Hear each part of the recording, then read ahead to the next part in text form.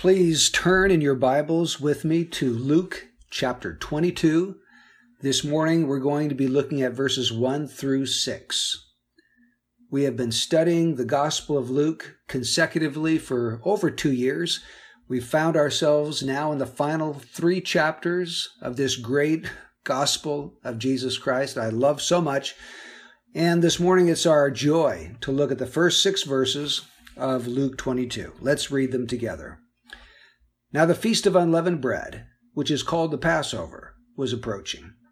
The chief priests and the scribes were seeking how they might put him to death, for they were afraid of the people.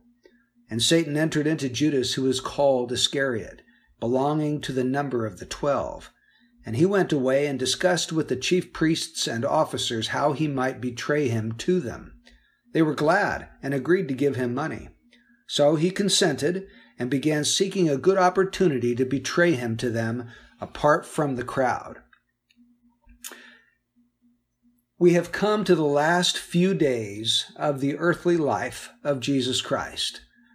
This is probably Wednesday. The events in these verses are probably the Wednesday before the Friday in which Jesus will die.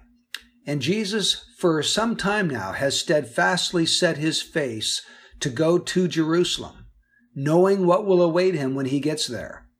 He has told his disciples over and over and over that he's going up to Jerusalem, where he is going to be crucified, and then he will rise again from the dead 3 days later. However, his disciples couldn't understand him. It was very clear, but they couldn't understand him because they had no categories for a suffering and dying Messiah. Everyone in that day understood that the Messiah would come and break the Roman yoke and free the Jewish people to be the most mighty nation on the face of the earth, and the Messiah would rule militarily with swords and steeds, and that he would possess a throne there in Jerusalem. And so all the things that Jesus was saying about his suffering and death to come went right by them. They just couldn't get it. They had a completely wrong view of the Messiah. Now, this morning, as we work our way through these 6 verses, I want to show you 4 major players in the crucifixion of Jesus Christ. In the drama of redemption, what were the major players? Who is responsible for the death of Christ? Well, we're going to look at 4 of them this morning. The first one is the religious leaders of that day. Verse 1 says, Now the feast of unleavened bread, which is called the Passover, was approaching. The chief priests and the scribes were seeking how they might put him to death, for they were afraid of the people. Who killed Jesus Christ? Someone might say, well, it was the religious leaders that did it. It says right there in verse 2, they were seeking how they might put him to death. Here we're told that the chief priests and the scribes were the ones that were doing it. But if we were to read Matthew 26:3, we would also see that the elders were in on this. And if we read other passages, we would find out that the Pharisees were in on it. In fact, all of the various Jewish sects were represented. They all collaborated together to put Jesus to death. Now, we're told here about the elders who were the representatives on the Sanhedrin. The Sanhedrin was the 70-member Jewish ruling body there in Jerusalem that settled all kinds of affairs concerning the nation of Israel. In addition to that, the scribes were the doctors of the law. They were the ones that studied God's law so that they could interpret it and then apply it to all facets of people's lives in the first century. The Pharisees, they were the religious conservatives. They believed the Bible. They had zeal for the law of God. So you have all of these various types of Jewish persons coming together. And ordinarily they wouldn't come together, but they're all coming together because they all want Jesus dead. They hate him, and they have determined that he must die. These are the enemies of Christ. Now, we have been noticing these enemies for a long, long time. Back in Luke chapter 6, verse 11, even back at that point, 16 chapters earlier, we saw how they were conspiring to put Jesus to death. Jesus had made the mistake of actually healing a man on the Sabbath, a man with a withered hand. And at the end of that little section of Scripture, it says in Luke 6:11, "But they themselves were filled with rage and discussed together what they might do to Jesus." So for a lengthy period of time, these enemies of Christ, the religious leaders, have understood that they've got to do something to get rid of Jesus. Jesus has been exposing their hypocrisy and their pride and their self-righteousness, not just privately, but publicly. In fact, there is an entire chapter devoted to this, Matthew chapter 23, in which Jesus repeatedly calls these Pharisees and scribes hypocrites. He even calls them snakes and serpents and sons of hell. And the multitudes now are leaving these religious leaders, and they're following Jesus. And the religious leaders are feeling that they've got to do whatever it takes to retain the people under their own authority. Remember, Jesus said that these Pharisees did everything to be honored by men. Well, they're leaving these Pharisees, and they're going to Jesus in huge numbers. Jesus has this colossal following. Thousands upon thousands of people are following him and witnessing the miracles and the healings that he's doing. They're leaving the religious leaders behind. They're going to Jesus, and the religious leaders don't like this one bit. In fact, Matthew 27:18 says that it was because of envy that he was delivered up. They were envious of the popularity of Jesus and the influence of Jesus, and they want it back. In fact, if you turn over to John chapter 11, we're going to notice a little situation there that comes on the heels of Jesus raising Lazarus from the dead. Notice this, John 11, verse 45.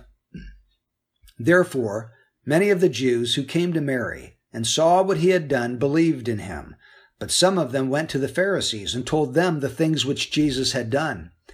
Therefore the chief priests and the Pharisees convened a council and were saying, 'What are we doing? For this man is performing many signs. If we let him go on like this, all men will believe in him, and the Romans will come and take away both our place and our nation.' But one of them, Caiaphas, who was high priest that year, said to them, 'You know nothing at all, nor do you take into account that it is expedient for you that one man die for the people, and that the whole nation not perish.'" Now, what's going on here? The Pharisees and the chief priests are convening this council because they recognize that if they let Jesus go on doing what he's doing, they're in big trouble. Jesus is performing miracles, even raising people from the dead, and the multitudes that are following him are only growing bigger and bigger. And they realize that if things go on like this, the Romans are going to clamp down not only on the religious leaders, but there could even be a bloodbath as they seek to restore order. See, the Romans were concerned about peace within the vassal nations that they ruled.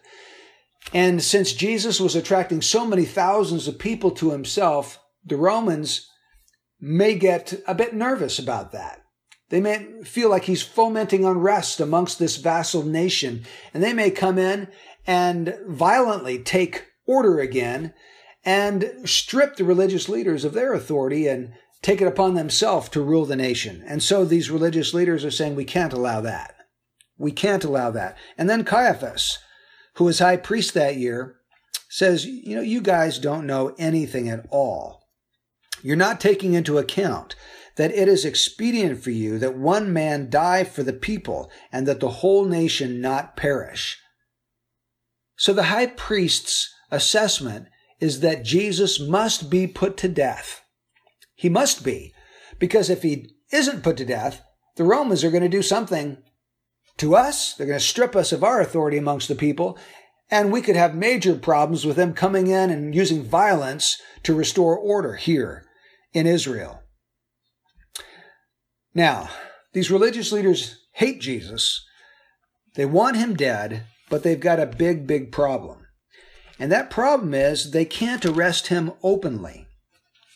In fact, in Luke 19, verse 47, it says that Jesus was teaching daily in the temple, but the chief priests and the scribes and the leading men among the people were trying to destroy him.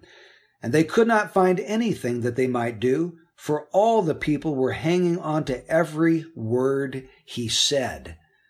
The people loved Christ. They were hanging on every word when he was teaching. And the religious leaders knew that if they just came in broad daylight, in the midst of all the people, in a public setting, and arrested Jesus and hauled him off, there could be major problems in Israel. In fact, Matthew 26, verses 3 through 5, tell us that the religious leaders were afraid there would be a riot that would break out. Matthew 26, verse 3 says, "Then the chief priests and the elders of the people were gathered together in the court of the high priest named Caiaphas, and they plotted together to seize Jesus by stealth and kill him. But they were saying, 'Not during the festival. Otherwise a riot might occur among the people.'" In fact, in Luke chapter 20, the religious leaders came to Jesus and they said, "Hey, by what authority are you doing these things? You're cleansing the temple. You're driving out all the money changers and those selling doves and animals. By what authority are you doing this? Who gives you the right? This is our domain." And Jesus answered and he said, "Okay, I'll answer your question by asking you a question. Was the baptism of John from heaven or from men?" And they realize if they said, well, his baptism was from heaven, that Jesus will simply say, well, then why didn't you do it? Why didn't you get baptized by him? But if they say his baptism was only from men, they're going to stone the religious leaders. The crowds will stone the religious leaders because all of them believed that John was a prophet from God. So they were afraid of being stoned. They were afraid of this riot developing. They were afraid that if they had Jesus arrested by force, that their very lives could be at stake. And so they couldn't do it openly. They had to do it secretly. And the problem was that when the sun went down, Jesus and his disciples just literally disappeared. They were going to the Mount of Olives to spend the night there. Now, this was one of the three major festivals of the year in which all Jewish males 30 years and older were required to attend. And so you had multitudes and multitudes of Jewish pilgrims streaming into Jerusalem. And no doubt any inns that were in Jerusalem would be quickly filled up. There would be no place left for people to stay the night. And so you would have people camping on the Mount of Olives, just like Jesus and his disciples were doing. You would have probably thousands camping in that region. It would be sort of like a religious Woodstock, where you've got the hills covered with tents everywhere. And so the religious leaders know, hey, when the sun goes down and the crowds have dispersed, we can't find him. Jesus just disappears. And trying to find him amongst all those thousands of other people that have come here to Jerusalem to observe the Feast of Unleavened Bread, it's just impossible. It's like finding a needle in a haystack. So what we really need is a mole. We need an informer. We need an insider. We need somebody who's close to Jesus, who can tell us where he goes and where we can catch up with him so that we can arrest him secretly and not in a public open setting. So who killed Jesus Christ? The first people we are introduced to here in Luke chapter 22 are the religious leaders. And no doubt they did have a culpable part to play in Jesus' crucifixion. They are responsible in large measure for his arrest. But there are three other players that we need to examine. The second one is Judas Iscariot. Notice verse 3. "And Satan entered into Judas, who was called Iscariot, belonging to the number of the 12. And he went away and discussed with the chief priests and officers how he might betray him to them. They were glad and agreed to give him money. So he consented and began seeking a good opportunity to betray him to them apart from the crowd." Now, the name Judas The name Judas in the first century was a fairly common name. In fact, there are many people in the New Testament who have the name of Judas. Jesus had a brother whose name was Judas. In Acts 5:37, there is a man named Judas of Galilee who was able to amass a following to come after him. In Acts chapter 9, when Saul is knocked off of his horse and he sees this blinding light and Jesus speaks to him, he ends up going to a man's home by the name of Judas for 3 days until Ananias comes to him and heals him and restores his sight. In Acts 15, verse 22, we have two people that go with Paul and Barnabas to Antioch, and their names are Silas and Judas. Several people in the New Testament are named Judas, but what's interesting to me is I've never met a man today named Judas. Have you? His name has gone down in infamy. Now, maybe you've met a dog or a pet rat named Judas, but I highly doubt that you've ever met a person named Judas either. Whenever he's introduced in the Gospels, he's introduced as Judas Iscariot, the one who betrayed him. We don't know a whole lot about Judas, but we do know some things. He's called Judas Iscariot. Now, Iscariot is not his last name. Like, my name is Brian Anderson. Anderson's my last name. Well, Iscariot is not Judas's last name. Iscariot means from Kerioth. And Kerioth was a small village in southern Judea. Now, that's interesting because all of the other disciples are from Galilee, the northern region.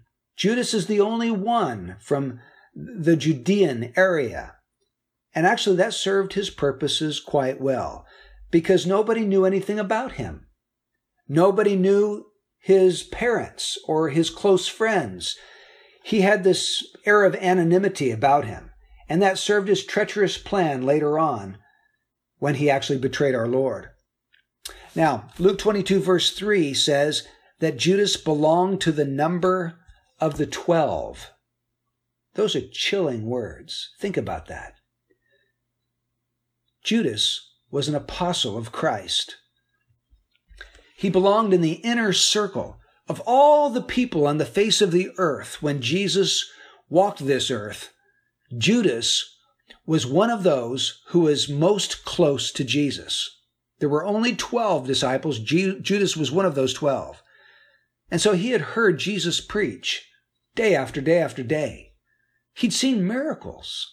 He'd seen Jesus walk on water, or calm the storm, or multiply loaves and fish.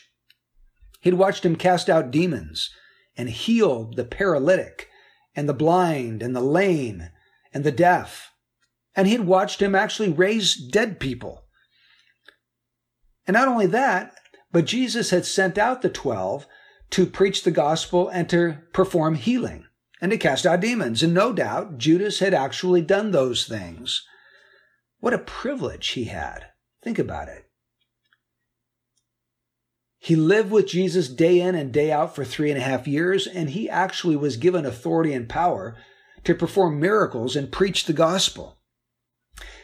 I think only he and Adam could have committed such great sins because both he and Adam beheld the face of God every day. Adam walked with God in the cool of the day. Judas walked with Jesus every day, but both of them sinned grievously against their Maker. Now, we do have a scripture in John chapter 6, verse 70 and 71. Let's read that together. John 6, verse 70. Jesus answered them, "Did I myself not choose you, the 12, and yet one of you is a devil?" Now he meant Judas, the son of Simon Iscariot, for he, one of the 12, was going to betray him. Now, how does Jesus refer to Judas here? In verse 70, he says, "One of you is a devil." What does that mean? I believe it means that Judas was never saved. He was never regenerated. He was a fake. He was a phony. A fraud from the very beginning. In fact, in Acts chapter 1, verse 25, The Bible says that Judas went to his own place.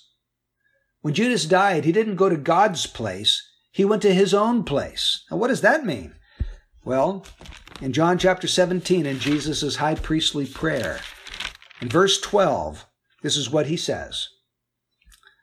Praying to his Father, Jesus said, "While I was with them, I was keeping them in your name, which you have given me, and I guarded them, and not one of them perished, but the son of perdition, so that the scripture would be fulfilled." Now here Jesus is alluding to Judas as the son of perdition. Now that word perdition, that's not a word that we use very often, is it? I don't know that I've used that word lately. And so just to make sure I understood the word, I looked it up. The word perdition means eternal damnation. Eternal damnation. Jesus was saying that Judas was the son of eternal damnation. In Matthew chapter 26 and verse 24, this is what Jesus says. "The Son of Man is to go, just as it is written of him, but woe to that man by whom the Son of Man is betrayed. It would have been good for that man if he had not been born." Now think about that. He's saying it would have been good for that man if he had not been born. Why would it have been good for Judas to have not been born? Well, simply because he's going to spend eternity being punished in the lake of fire for his sin. It would be much better for him never to have been called into existence than to live eternally in a place of torment and suffering. And my friends, if you die without Christ, the same is true of you. It would have been better if you had never been born than to die without Christ, than to die without his salvation in your life. Now we're told that Judas was simply fulfilling Scripture when he betrayed Christ. I'm not going to take the time to read these Old Testament texts, but Psalm 41 verse 9 and Zechariah 11 verses 12 and 13 speak about the fact that a close friend of Jesus would betray him. That brings us to this question. Was Judas just a pawn in God's cosmic chess game? In other words, if everything was determined ahead of time, if Scripture was written about Judas being the one to betray Christ, was Judas culpable for his betrayal? Or is he simply an innocent bystander? Did God have to put a gun to Judas's head in order to betray Jesus Christ? Now, the simple fact is that Judas wanted to betray Christ. He wanted to. Now, why would Judas want to betray Christ? Well, let's go over to the book of John, chapter 12, and let's take a look at that. John 12, verse 5 and 6.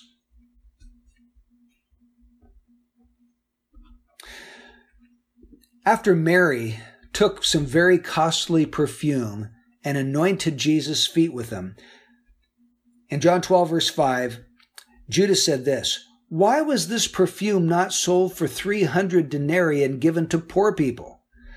Now he said this not because he was concerned about the poor, but because he was a thief. And as he had the money box, he used to pilfer what was put into it. Judas was a thief, and he would take money out of the money box. He was a greedy man. He was a lover of money. And so betraying Christ simply presented an opportunity to him to get some more of the thing that he loved the most, which was money. I also think that he probably was disillusioned. He had figured out by now that Jesus was not going to be a conquering military Messiah, that his hopes were dashed, that he would rule and reign with Christ in this new kingdom that he would set up, that was just a bubble that had popped. And so he was trying to get all the money he could on his way out. And so really, Satan didn't have to force Judas to betray Christ. All he had to do was just wave a little money in front of him, and Judas was all over that like a hound on a T-bone steak. Now in Luke 22, back to our original text, notice verses 4 through 6. It says, "And he went away and discussed with the chief priests and officers how he might betray him to them. They were glad and agreed to give him money. So he consented and began seeking a good opportunity to betray him to them apart from the crowd." So here, Judas walks into a meeting of the religious leaders, and he basically says, "How much is it worth to you to get your hands on Jesus? How much are you willing to pay me to betray the Son of God to you? Tell me, how much?" See, he was a mercenary. Judas lived for money. Verse 5 says they were glad and agreed to give him money. Now, I think that's a bit of an understatement, don't you? They were glad? I think these guys were ecstatic. I mean, think about it. They couldn't believe their good luck. One of the 12 had actually come to them and asked them how much they would pay him to betray Christ to them.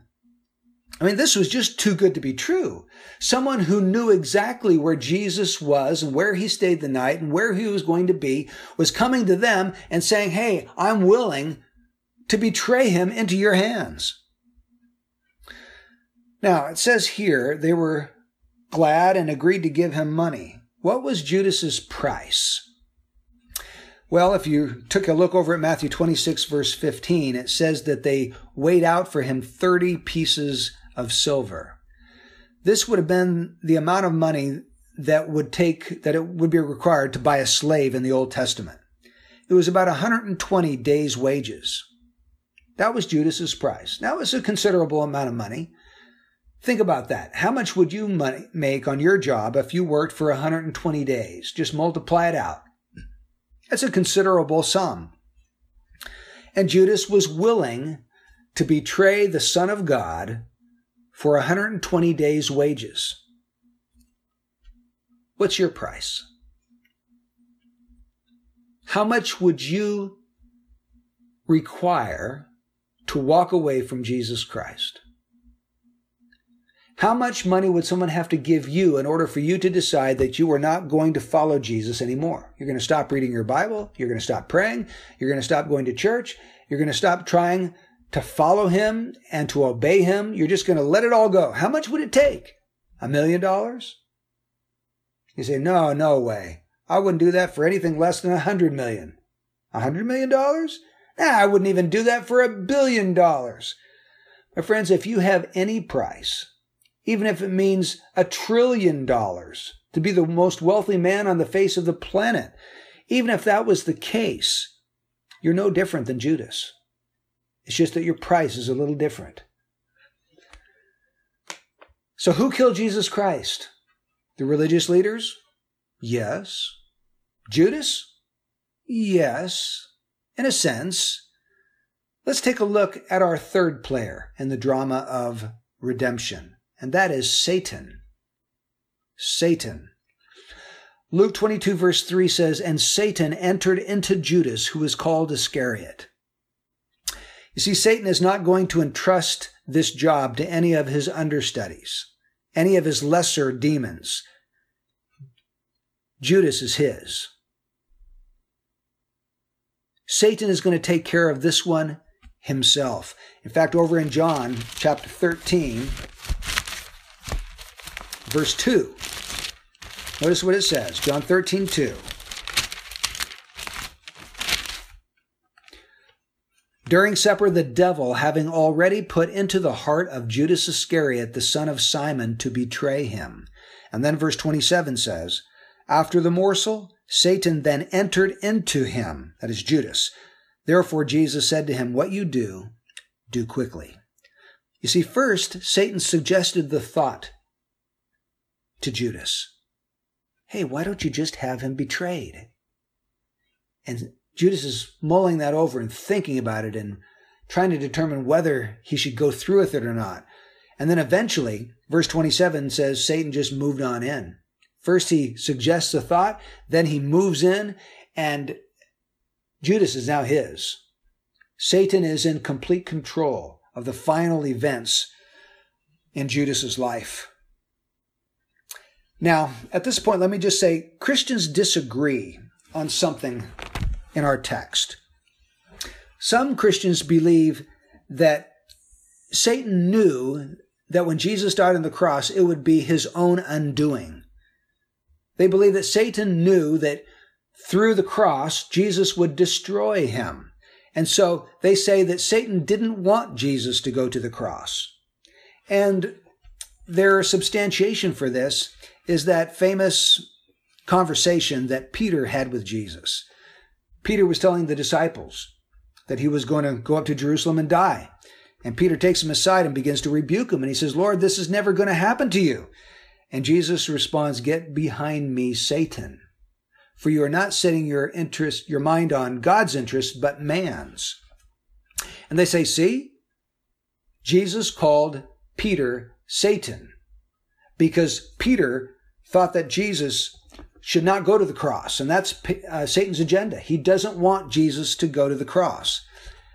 I really don't understand it that way. I think the plain and natural meaning of this record here in Luke 22 and in other gospel accounts is that Satan entered into Judas so that Judas would betray Jesus.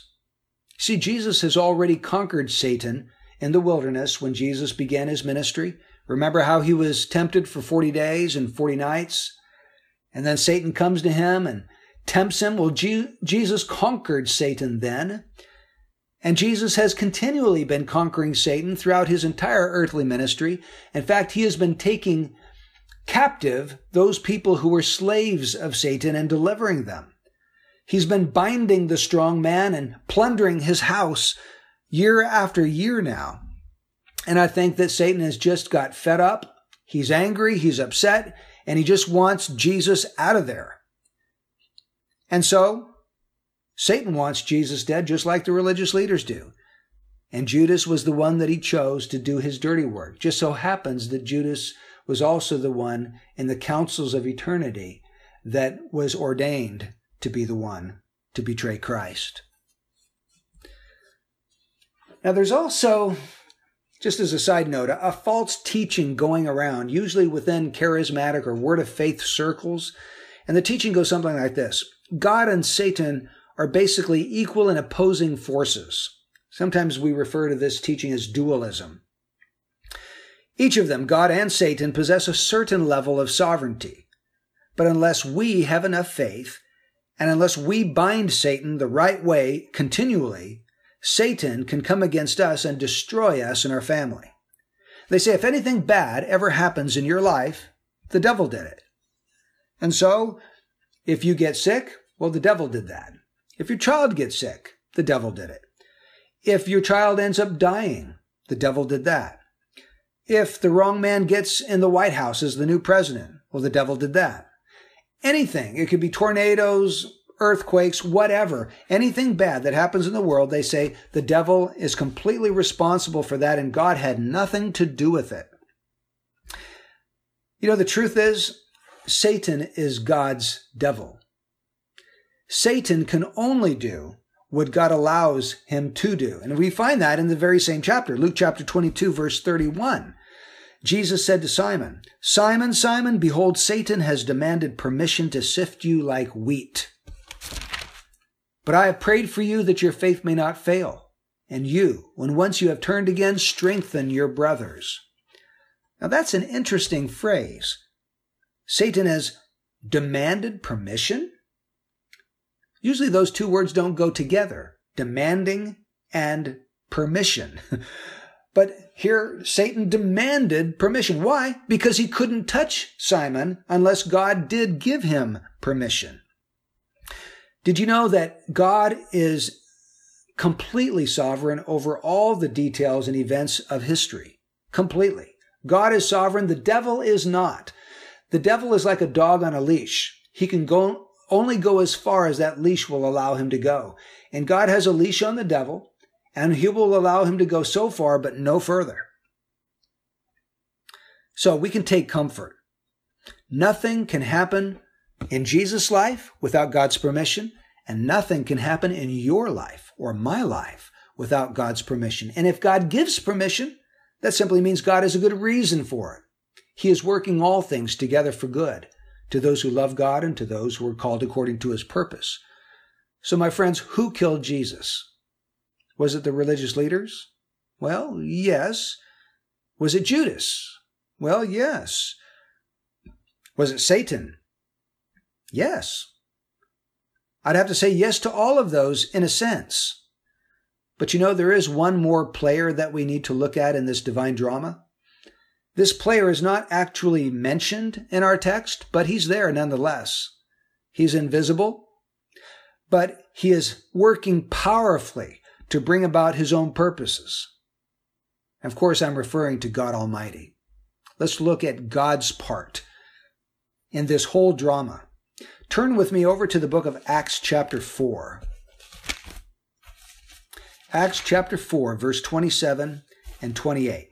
Now, the story here is Peter and John have been arrested for preaching Christ, and then they were finally released. When they were released, they went back to the church, and the church had a prayer meeting. And we have a record, a part of the prayer that was going on. And let's break into that prayer in Acts 4, verse 27. For truly in this city there were gathered together against your holy servant Jesus, whom you anointed, both Herod and Pontius Pilate, along with the Gentiles and the peoples of Israel, to do whatever your hand and your purpose predestined to occur. Now, I want you to think about this with me for just a minute. Think about the things that evil men did to Jesus Christ. And the Bible records all of these things. Evil men hated Jesus. Evil men rejected Jesus. Evil men abandoned Jesus. Evil men pierced Jesus. Evil men betrayed Jesus. Evil men denied Jesus. Evil men condemned Jesus. Evil men spit on Jesus. Evil men scourged Jesus. And evil men killed Jesus. But do you know what? They only did what God had predestined to occur. Last week, there was a man who kept interrupting me in my sermon to want to argue with me about the things I was saying.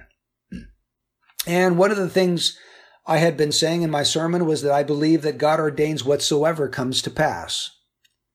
That God is in complete control of all the events of human history. And so he interrupted me and he asked me, so does God ordain rape? And of course, I didn't have time to really do a good in-depth treatment of that subject, a very difficult question to answer, but I said, yes, in a sense, God ordains rape. Well, why would I say that? I would say that because rape is not nearly as evil as the crucifixion of Jesus Christ. Can you think of a worse act on the part of men than to take the infinitely holy and worthy Son of God, to take their Creator and nail him to a cross because of their hatred towards him? That's got to be the most evil thing that man has ever done in the history of the world. But yet, the Bible tells us that even that sin was predestined to occur. Now, does that mean that God was okay with and was approved and was pleased with the men who are doing these acts of violence and hatred and evil towards Jesus? Absolutely not. God hated those sins that they were committing. God will judge all of those sins that they committed. But he has already decided in the councils of eternity past to let certain things happen within the parameters of his sovereign will, because he's going to work all of them together to accomplish his ordained purposes. Let me show you another passage, Isaiah chapter 53. Isaiah 53 verse 6 says this, all of us like sheep have gone astray. Each of us has turned to his own way, but the Lord has caused the iniquity of us all to fall on him. Do you hear that? It was the Lord who caused our iniquity to fall on Jesus.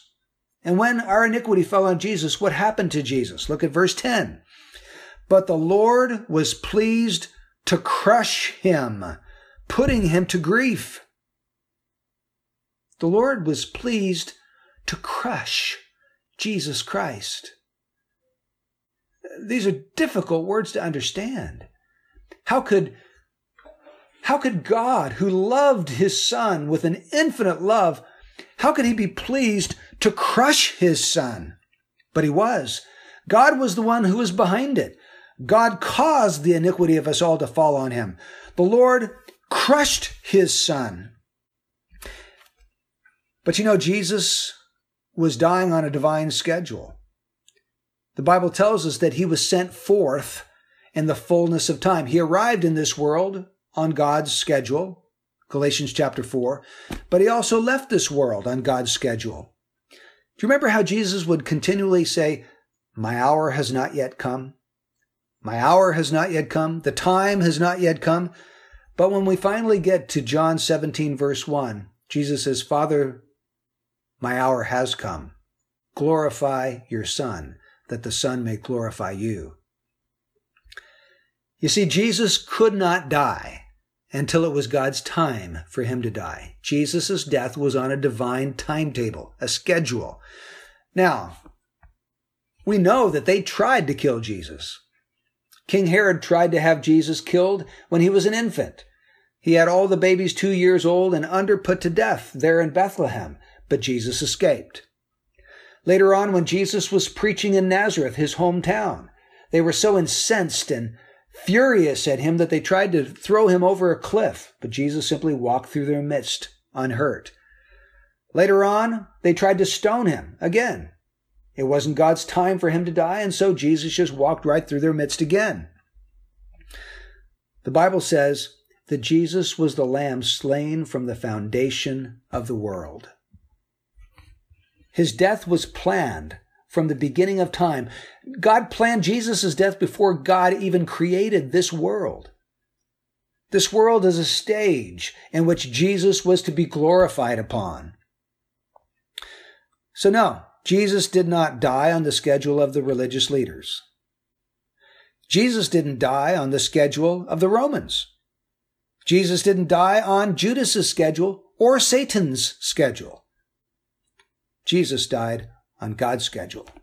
In fact, the book of Luke chapter 22, verse 53 says, here's the words of Jesus, "While I was with you daily in the temple, you did not lay hands on me, but this hour and the power of darkness are yours."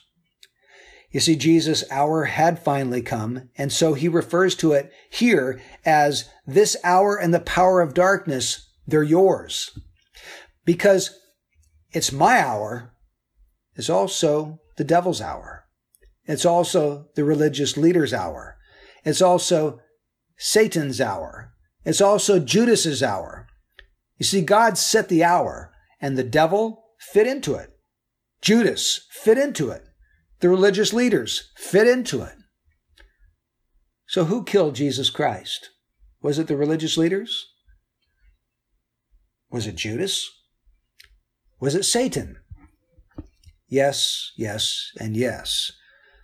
But ultimately, the one who killed Jesus was God himself. God killed Jesus.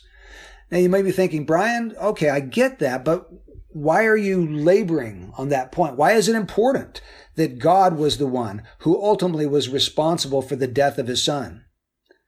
It's important because if God had nothing to do with the death of Jesus, then you and I and every person in this world will perish in their sins. Unless God was doing it, there is no gospel. You see, if you break God's activity with the cross, you lose the gospel. There is no gospel left. If Jesus just simply died accidentally or by fate or by chance, or there was no divine purpose in that death, there is no good news of salvation to perishing sinners. Think about what John says over in 1 John 4, verse 10. "In this is love, not that we love God, but that God loved us and sent his Son to be the propitiation for our sins." Now let me paraphrase that for you. The important thing is not that we loved God. The important thing is that God loved us. And he evidenced his love for us by sending his Son into the world to be the wrath-averting sacrifice who would bear God's white-hot fury against us for our sins and punish and judge his Son and make his Son satisfy the divine justice and satisfy God's broken law so that guilty sinners could be set free. There's the gospel. It's important that God killed Jesus because if that's the case, then God was behind it all. And there is a plan of redemption and salvation and the mind and heart of God that came to fruition in the death and resurrection of Jesus Christ. And so, my friends, we should worship God as the great, sovereign, saving Lord of history. He loved us from all eternity. He sent his Son into this black world to rescue us. My friends, who killed Jesus Christ? God killed Jesus Christ. Lord, I pray that you would seal the truth that our God is a great, saving, sovereign King. Seal that truth to our hearts. Let us never let that go. Let us worship you as a great lover of our souls and the one who is in complete control over all of the details, even the sinful details of Jesus' death. We love you and give you glory in his holy name. Amen.